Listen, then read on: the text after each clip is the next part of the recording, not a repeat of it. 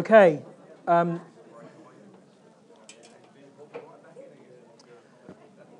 hope you had an opportunity to write down those very, very important dates. Okay, they're on the website. What now? Okay, wow. Wow, that's really impressive. Because they've only just gone up there, so... yeah. Obviously, I just speak words and something else happens. Okay, so this morning we're bringing to a close we've been doing a series over the last few months called the 360-degree gospel. And what we've basically been talking about is how the gospel impacts, affects every area of your life. It doesn't just save you, it's the gospel that actually sanctifies you. If you think to yourself that becoming a Christian that there was a moment in time when you prayed to Jesus and you repented of your sin and you asked him into your heart and you accepted him, and that was the last time you prayed to Jesus or repented or sort of recognized him as Lord of your life, that's not being Christian. Being Christian, the reality of being Christian is you do that type of stuff regularly. Yeah? So repentance is something that you do regularly because you're always being reminded by God or shown by God of areas of your life that you need to change. You say, oh God, I didn't realize I'd done that. So this week I was reminded, and some of you would go, yeah, no, this is true. I mean, I was reminded of how opinionated I can be. Yeah, I was in a context and I came where I think, oh my goodness me, I'm still like that. Yeah, and it brings you that place of wanting to repent. And by repentance, I don't simply mean, I say, oh, sorry, God, for that. But repentance is sort of changing the way you think, changing your thinking, changing your mind. And so we wanted to, I suppose, explain, or we wanted to explore or provoke people to understand that the gospel has an impact on every area of life. And we looked at various things over the course of the last few weeks. We looked at the gospel and suffering, and how the ultimate, how God seems to ordain suffering, yet actually at the cross he dealt with suffering. We looked at the gospel and culture, and I talked there about sort of the importance of having sort of Christian thought patterns and not cultural ones. And one of the ways that we can build cross-culturally is through what I call table fellowship. Now, had Donovan been here, and I don't think he is, he was going to bring just a brilliant testimony on table fellowship. And if he turns up, then I'll get him to do it at whatever point it is relevant. So we just looked at how the gospel impacts every area of life. And it was to show people that the gospel has power, not just when I'm saved, but as a Christian. It's the gospel that has the power that changes me. And so we wanted people to understand that. Suffering, we looked at diversity, we looked at the gospel and the poor, and how God calls us to love the poor, and as we love the poor, we will serve the poor. And that was something that God spoke to us about. Today, we're going to look at the gospel and the power of God. And I'm going to read just a few verses from Romans chapter 1. Romans chapter 1, verse 16, it should come up. It's going to come up in two different versions of the Bible. This is the NIV version. It says, I'm not ashamed of the gospel because it is the power of God for the salvation of everyone who believes. First for the Jew, then for the Gentile. What the Amplified version of the Bible says is this. For I'm not ashamed of the gospel, good news of Christ, for it is God's power working unto salvation for deliverance from eternal death to everyone who believes with a personal trust and a confident surrender and firm reliance. Let's pray. Father, we thank you that you are with us. We thank you for just being with us in our worship. We thank you that worship is more than just singing songs. Worship is an expression of our hearts towards you. Worship is an obedient act. Worship is a place where we come when we want your comfort, when we need your help. Worship is a place we come when we need change in our lives. We come to you, the living God, the one who is worthy of all our worship. We thank you for that. And we thank you for your word, Lord, because it's your word, the truth that we read about that sets us free, sets us apart. And so I pray this morning, Lord, that you would speak to us by your word. In Jesus' name, amen. One of the things that I talk about a little bit is the fact that the world, as I see it, is moving away from the church. So whereas this nation is a Christian nation born on Christian principles, in these days people are moving away from that. They're not acknowledging that as much now. They're acknowledging other things, and it's almost like we're running away from God. There is also a bit, which is a little bit sad, where the church is running behind the world very quickly, following the world, running away from God. And so that leaves us in a sort of a tricky place to be. But because the world is in such a state, I've discovered this. It's easier to preach the gospel today than probably at any other time in my life. It's easier to let people know about Jesus than probably at any other time in my life. And it's for two reasons. The first is this. Christians have always believed the world was in a mess. Yeah? So we think sin makes the world a messy place. Selfishness makes the world a messy place. One of the reasons communism in the end was never going to work was because people are selfish. Yeah? You've got a philosophy which sounds idealistic, but actually at the heart of every philosophy are individuals, and individuals are selfish. So in communism, you would get 1% of the people that had everything, and you'd have 99% of the people who would have nothing. It was never going to work. Somebody needed to sit down and go, no, this won't work. Because in the end, we're all selfish, and we're all going to go for our own thing. So the world is in a mess, and we've always believed that. Not everyone has believed that, though. People believe that individuals are messed up, but they don't necessarily believe that the world is a mess. But now, that's changing. That's changing. People are thinking differently. The world is in a mess, and I would say people are beginning to realize it. People know it for themselves. Whereas before we would accept individuals were messed up, but we always believed that what we did, our institutions, our culture, all those things were essentially good things. They weren't bad things, they were good things. But recently, that view has begun to change. I don't know how many of you, just let me give you some examples. I don't know how many of you are into sport. I love sport. Well, I love watching sport.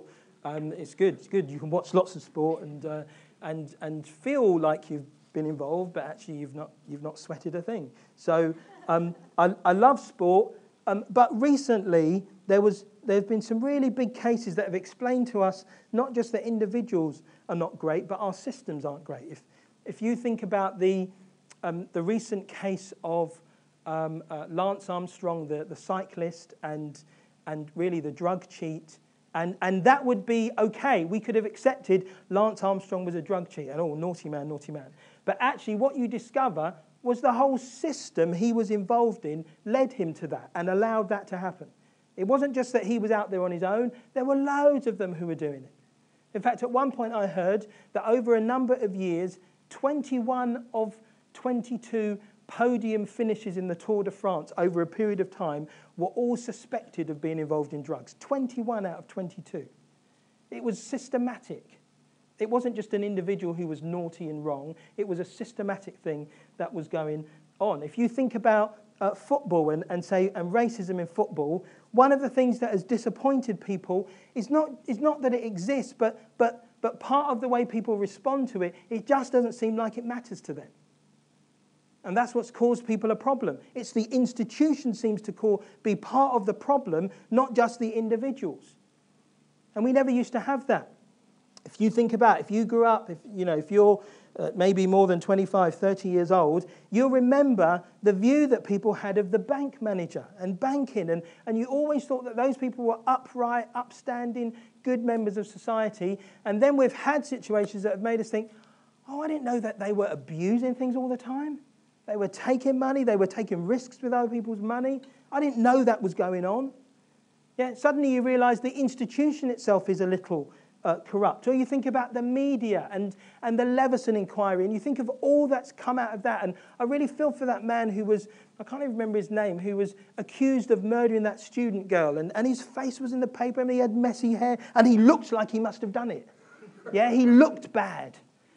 And then we discover, oh no, it was the neighbour. And suddenly there's this guy, his life's been ruined. Yeah, because the media have just sort of put the spotlight on him and acted like judge and jury. We would have thought the media told the truth. But we're discovering, oh no, they don't always tell the truth. I thought that they were good people. I thought they were investigating for the truth, not just investigating to sell papers. And so we're discovering that not just individuals aren't great, but our systems aren't great. I mean, you think there are loads of them. I could go on and on. I'll just depress you, and I don't want to do that. I could go on and on in terms of our society. I mean, one of them that hits us personally would be, the UK, I think, is the 5th richest country in the world, and we struggle as a nation to accept the need for food banks. We're struggling with it. Has it really come to this? So what people say to us when we're doing food bank, this is what they often say. They say, oh, it's good that you're doing this, but it's a real shame that you have to. It's a real shame that you have to. Has it really come to this? And actually, it has come to this. It has come to a place where some people, yesterday we had one family turn up, 2 adults, 5 children, they can't afford to feed themselves. I don't know whether you're aware, there's a whole group of people that live among us who have no recourse to public funds. So they literally have no money. They can't go to the bank. They can't go and claim unemployment benefit. They have no recourse to public funds. And so it has come to a place where some of our institutions have led to people being let down. You think of the BBC, Jimmy Savile, all those types of things. We're being let down by institutions that we believed were good. Now, I'm not saying they're all not good, but we've been let down by things that we thought were good. It's not just an individual. You might put a name out there, but then you're discovering, oh no, it's more than just that person. There's all these things. In fact, some people even knew what was going on, and they didn't seem to say anything. So it's not just an individual, and we've always liked to look for an individual to blame, but actually these days we're recognizing, oh no, it's systematic. There are systems that are wrong. And so people are realizing the world's a mess. Yeah? Now the Christian goes, do you know what, we've been saying that? The world's a mess. Yeah? And people are now recognizing that. The world is a mess. People wouldn't admit it, but they are beginning to admit that. So how have people responded to a situation where they've walked away from church, they've walked away from God, they've walked away from religion, but they've turned to the world and they find, oh my goodness, the world's a mess. What are we going to do? This is what some people do. They create their own hope. They create their own saviors. Yeah? You get groups of people that insulate themselves from the reality around them, and they just exist. Yeah? More than ever before, people worship themselves. Yeah? They worship each other, they worship themselves. You look at celebrities, you look at some of the songs that people sing. It's the worship of self. Yeah? I mean, some sort of, I think it was either Beyonce or Rihanna, had a song called I Am. It's the worship of self. So people have moved to this place where they worship self and they contain themselves in a world which insulates them from the mess. Let me give you an example. The hip-hop religion. Yeah? Now, I'm not particularly into hip-hop. Daisy, my daughter, and she's not in here, so it's fine. She's been attending some hip-hop dance classes, yeah, at half-term and school holidays in High Wycombe. And it's really interesting. So I go up there, I'm driving up to High Wycombe, I'm dropping her off, I'm driving back, and I've been amazed because the hip-hop community, it is literally like a community. It's like a church. It's like a group, yeah. And they talk religious talk. Yeah? I mean, they're not praising Jesus, but they talk religious talk. They have a message to be proclaimed. Hip-hop is the answer to so many of life's problems. Let me read you just a couple of things that the hip-hop guy, the emails I've had from him. He says, I recently came across a true story about a street dance pioneer that I think you would find of interest. It shows how even if you start at the back in life with hard and determination, you can always work your way to the front. The story is about a street dance pioneer. It's one you probably haven't heard before. I always like true stories. I hope you like this one as much as I did. Have a great weekend. Keep on dancing. Yeah? Then here's another one. Well, you know, whenever we can, we move heaven and earth to get you guys exposure with pioneers. Well, we have just managed to secure an awesome hip-hop dance pioneer, Link, from Elite Force. I don't know Elite Force. I don't know Link, but he's awesome apparently. If you don't know Link, he is an incredible dancer and has been spreading the word of real hip-hop dance around the world. Now, when I first heard him talk like this, I was thinking, are you joking? Spreading the word of real hip-hop? What do you mean? And then I watch sometimes, and they don't just do moves. He goes into the philosophy of hip-hop, and he's doing, this move means that, and every move has a name. And I'm like, oh my goodness. You've built a community around which you have insulated yourself, and you found this to be the answer, hip-hop. Football's another religion, and Bill Shankly said these words. Oh no, I can't even read it. I can't remember it. This is Bill Shankly. He was a Liverpool, one of the most successful football managers of the last 30 years. He said this: some people believe football is a matter of life and death. I'm very disappointed with that attitude. I can assure you it's much, much more than that.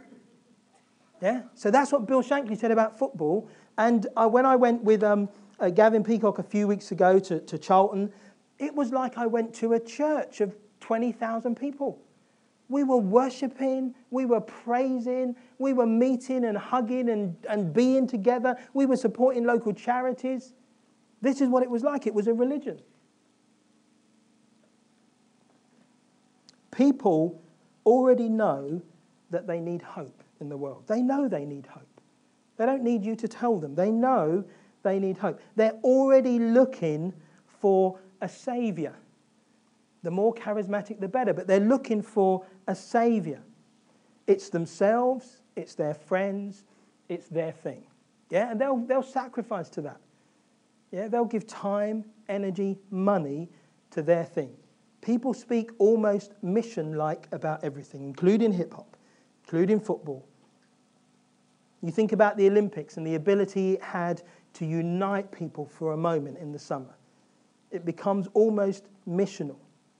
But we ask this question: is sport really the answer to life's problems?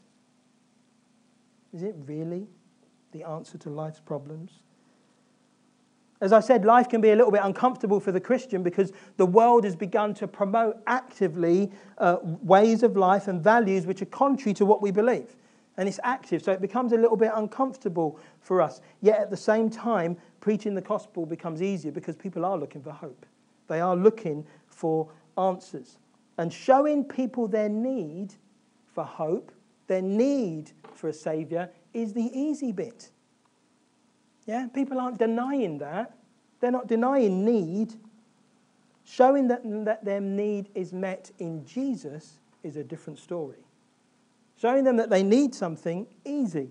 Showing them that their answer is Jesus is much more difficult.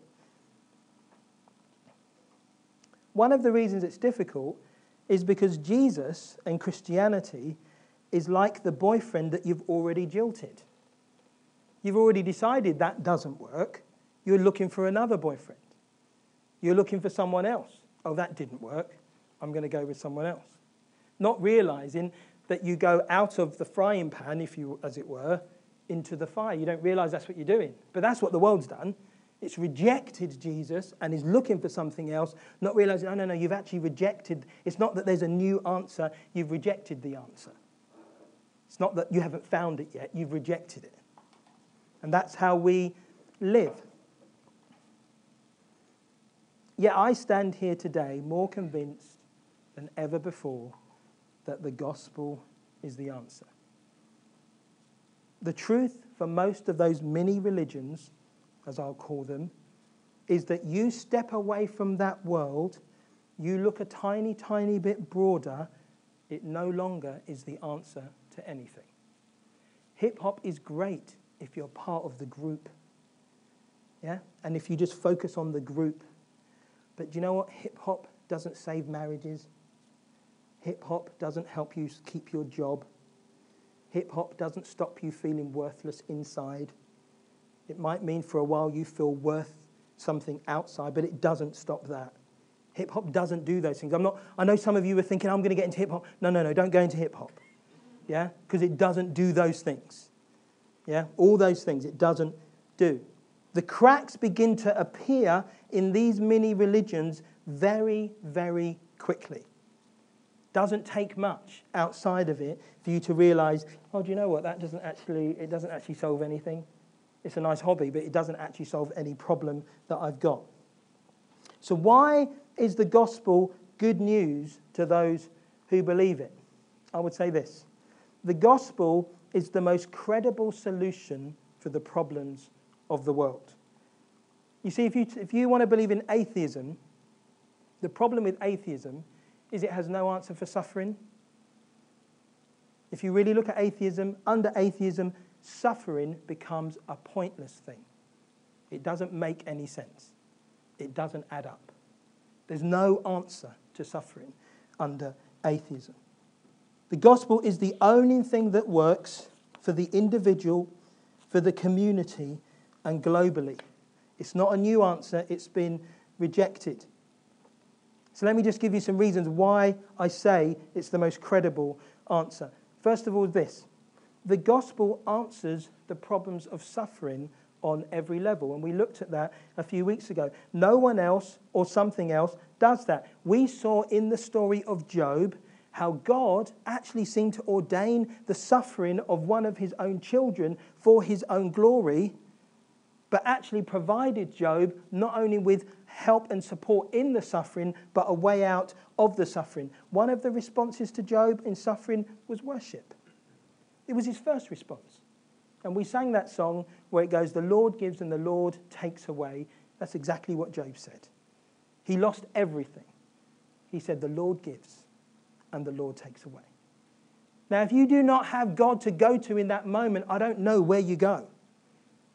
If you don't have one to come to. You also see in the story of Job how ruthless Satan is. Satan's not messing about. It's not like, oh no, there's no such thing as Satan. Satan was not messing about. He destroyed everything Job owned, lost the bet with God. Then when God said, hey, look, Job didn't give in, Satan goes, skin for skin. Like, I don't really care. Skin for skin. The only reason he's still there is because you haven't touched his life. You touch his life and he'll stop worshipping you.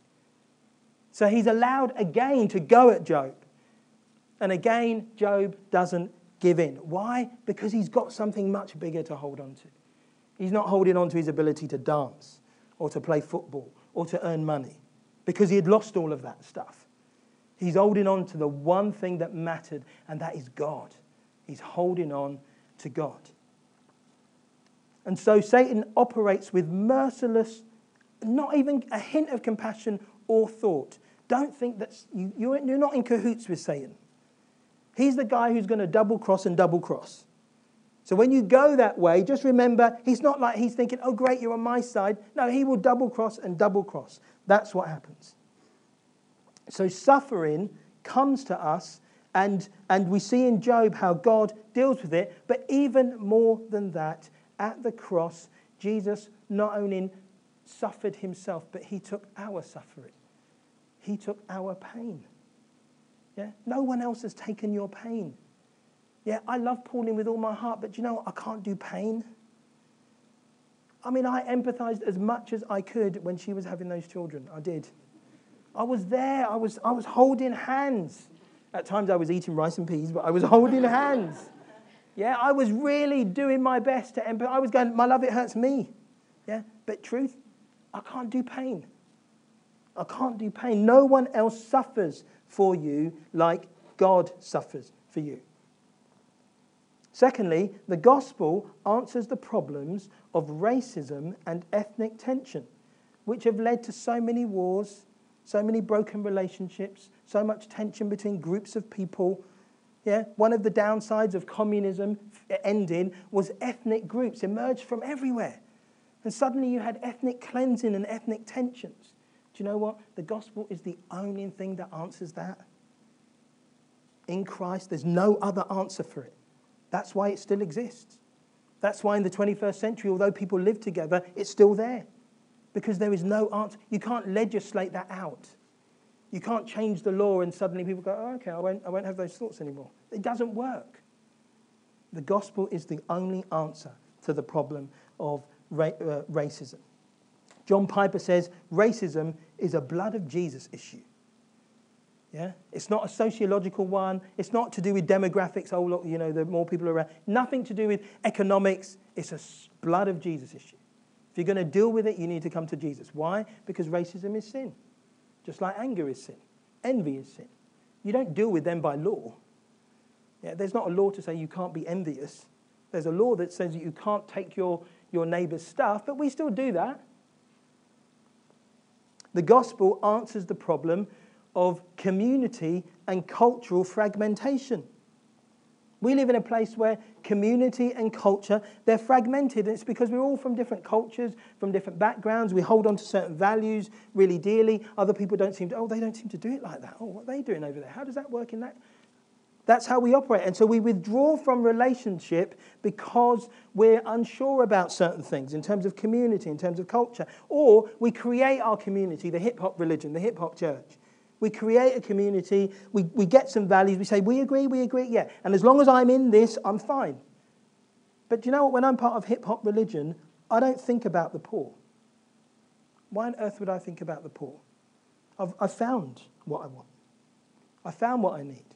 I'm insulating myself from that. But the gospel brings people together. Yeah? There is a new culture that emerges. There's a kingdom called the kingdom of God. And Jesus is the head of that kingdom. But what does he do? He comes to serve.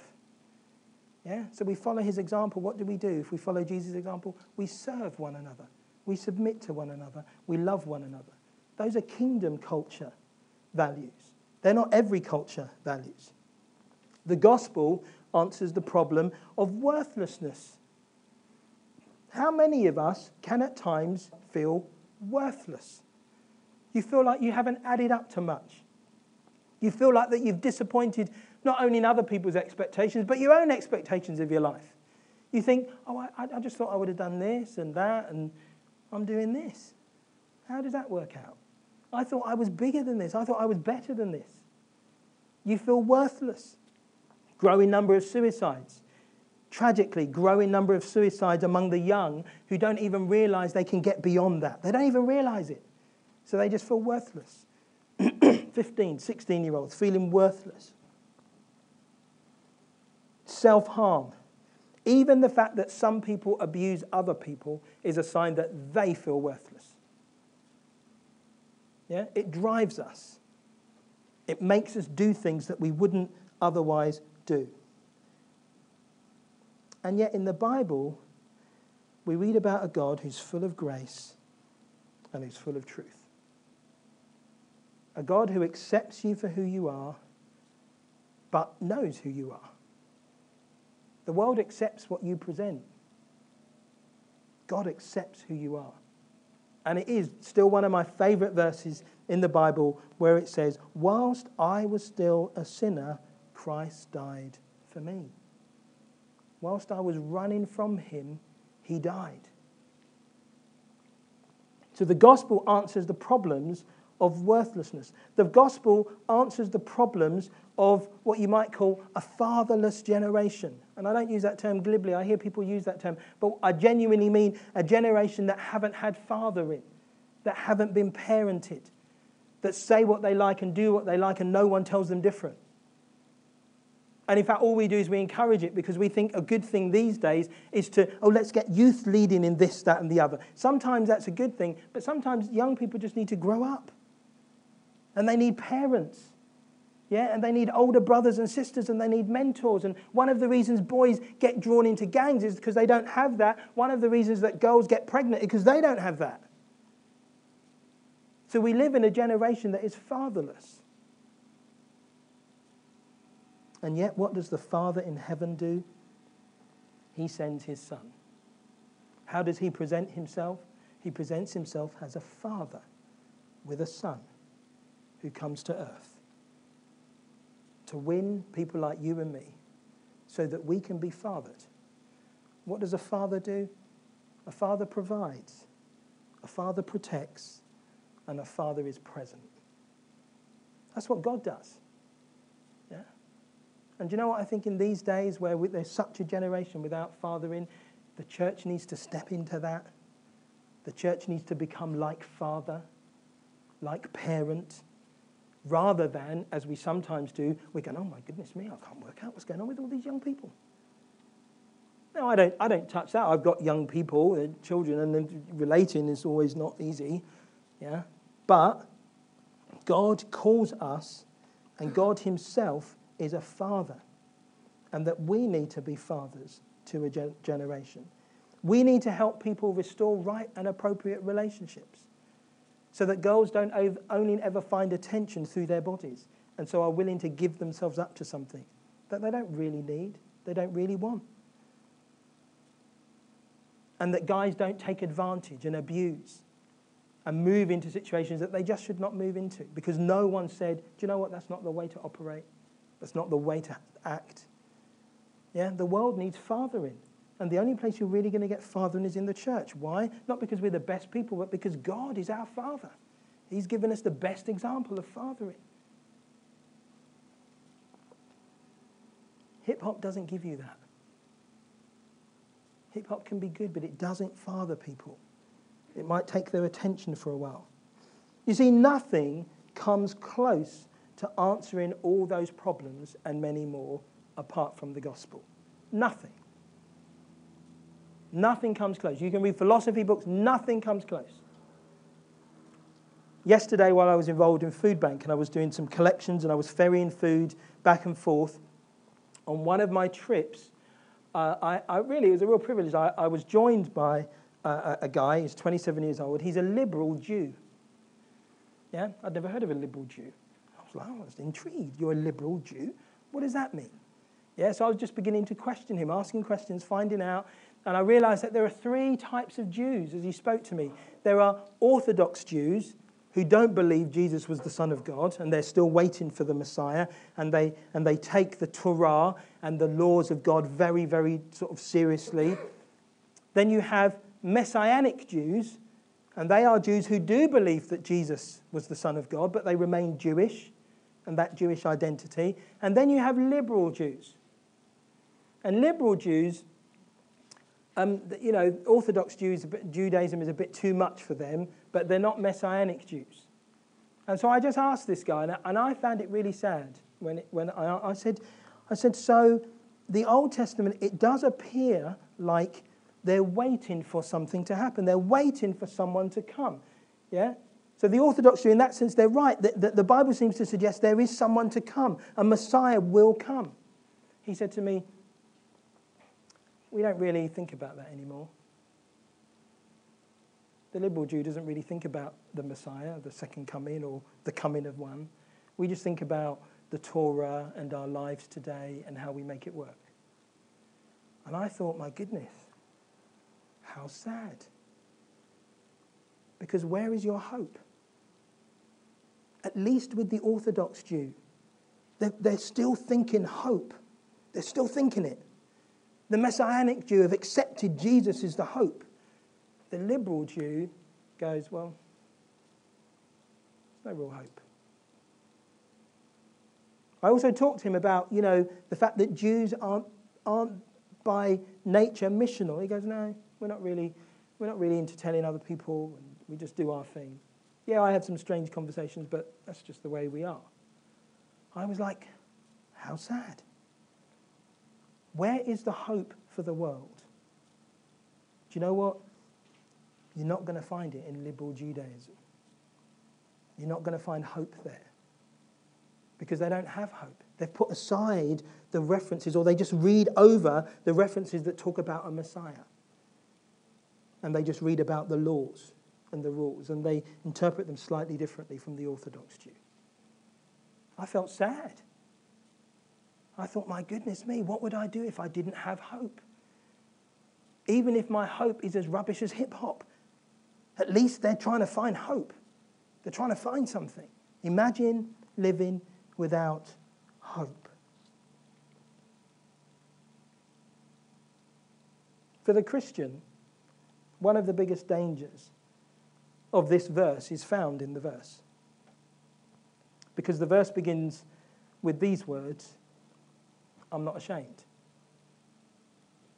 I'm not ashamed. It's the biggest danger. It's a danger for the Christian.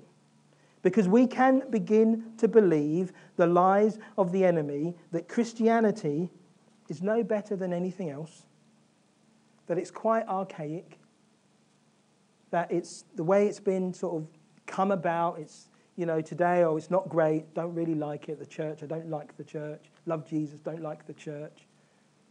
We can get into that type of mentality. And when we get into that mentality, what happens is this. We become ashamed. And when we become ashamed, we do two things. We stop talking about Jesus. We just stop. Or we might philosophize about it, but we stop talking about Jesus. And the other thing we do is we stop believing him as well.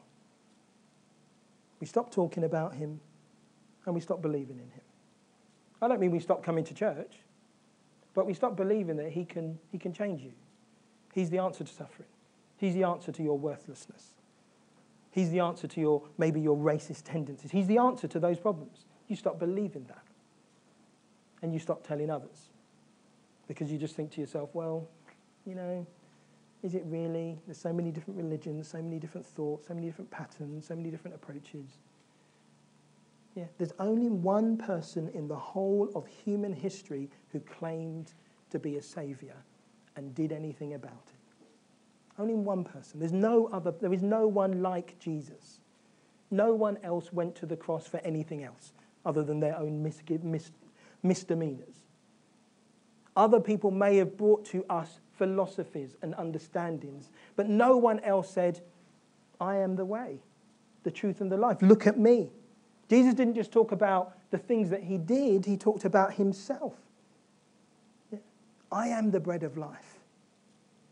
He wasn't saying, I know where you can find some bread, it's over there, and if you go left down there, there's a baker's. He said, I am the bread of life. No one else did that. Let's not, as Christians, get to the stage where we no longer talk about him and we no longer believe him, because that's a sign that we've become ashamed. And we don't want to be ashamed. Why? Because the world needs the hope. Even more than you do and I do. The world needs the hope. And God, in his infinite wisdom, has chosen the likes of you and me to bring that hope to the world. That's why we're here. You might think, is that why we're here? I thought we were here because we just joined up and it was a good little club and it was good food. And no, we're here to bring hope. We're here to be the answer in our community of those things. That's why we're here. And we're here to present this book, which brings hope more than anything else you'll ever read. There is no other book that you read like this book. You don't carry around Harry Potter with you and read bits of it again and again, and how does it help me today? Let me turn to chapter 4 of the Philosopher's Stone. It doesn't help you like that. It's an entertainment book. This is the only book that brings hope. This is the only book you will ever read that you go, oh my goodness, the wrath of God is being revealed from heaven against all the godlessness and wickedness of men who suppress truth. Wow, I didn't know it said that. It's the only book that brings hope. Jesus is the only person who brings hope. The gospel is the power of God for salvation, for everyone who believes. First for the Jew, then for the Gentile. And what that really means is for everyone. It's for everyone. Let's pray.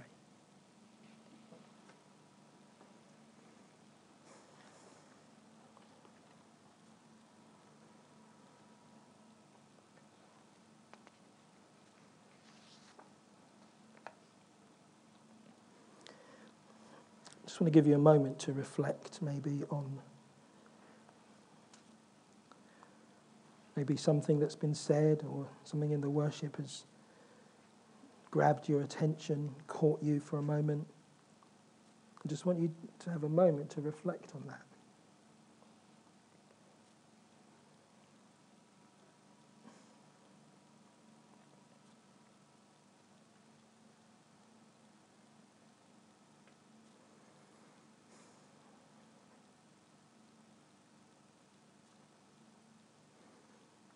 In a moment, we're going to respond with a song. I'll get Becca back up. But there are three groups of people. Just keep your eyes closed as we're going to pray. There are just three groups of people I just felt God prompt me to mention this morning. The first group are, there just might be some here today, I don't know, but there just might be some here today who do not yet believe the gospel.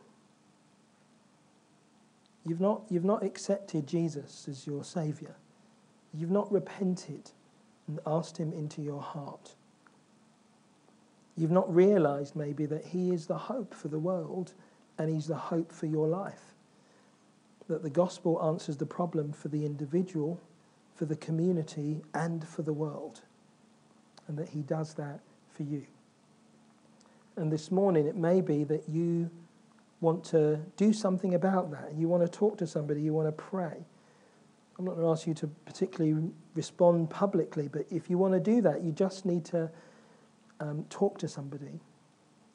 How do I accept Jesus? How do I find him for myself? Secondly, the second group, so that's the first group, and there might not be many of us in that category, but there might be one or two of us in that category. And I don't want you to walk away from here thinking that he's not your hope when he is. The second group is those of us, we're already Christians. Do you know what? And we love Jesus. And, you know, in the past we were maybe even excited Christians and active and doing stuff. But we've become ashamed. And we've become ashamed in the sense that we don't really talk about him to people other than who already know him. And we've become ashamed because we don't really believe him. And that hasn't necessarily been an active thought. You've not actively said, I've stopped believing in him. But your actions have betrayed that. You're not trusting him because you're pretty resourceful. So you can sort things. He doesn't sort things for you, you sort things. And God wants to take that shame away. He wants you to talk about him, and he wants you to believe him.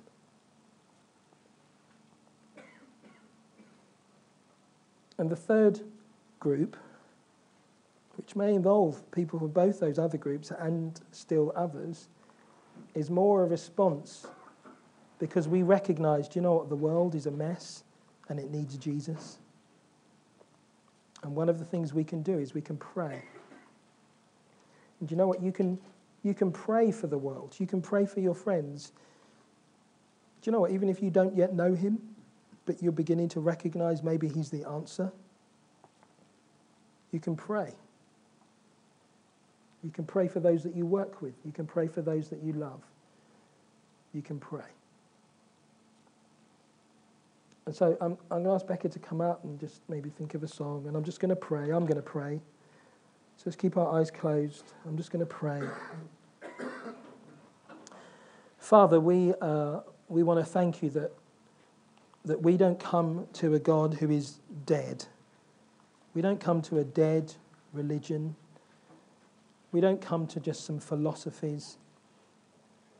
Father, we have to acknowledge as well that we don't come to something that's perfect in how we present it. We don't come to a perfect group. It's not like Christians are perfect and that's how you know they're Christians.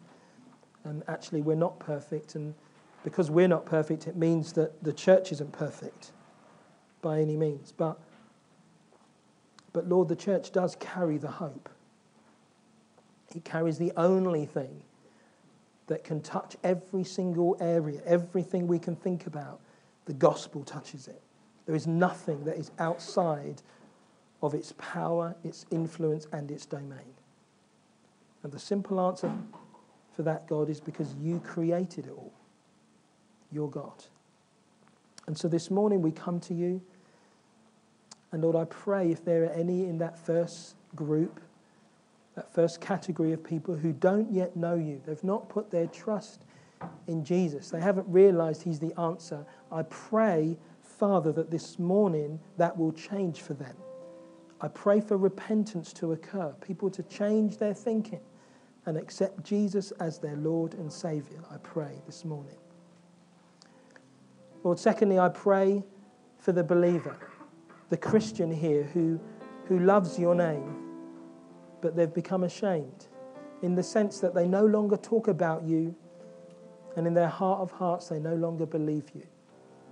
And they know that because they do more work than they used to make life work. I pray for those people. I pray that today you will take away the shame. You will fill them again with your Spirit.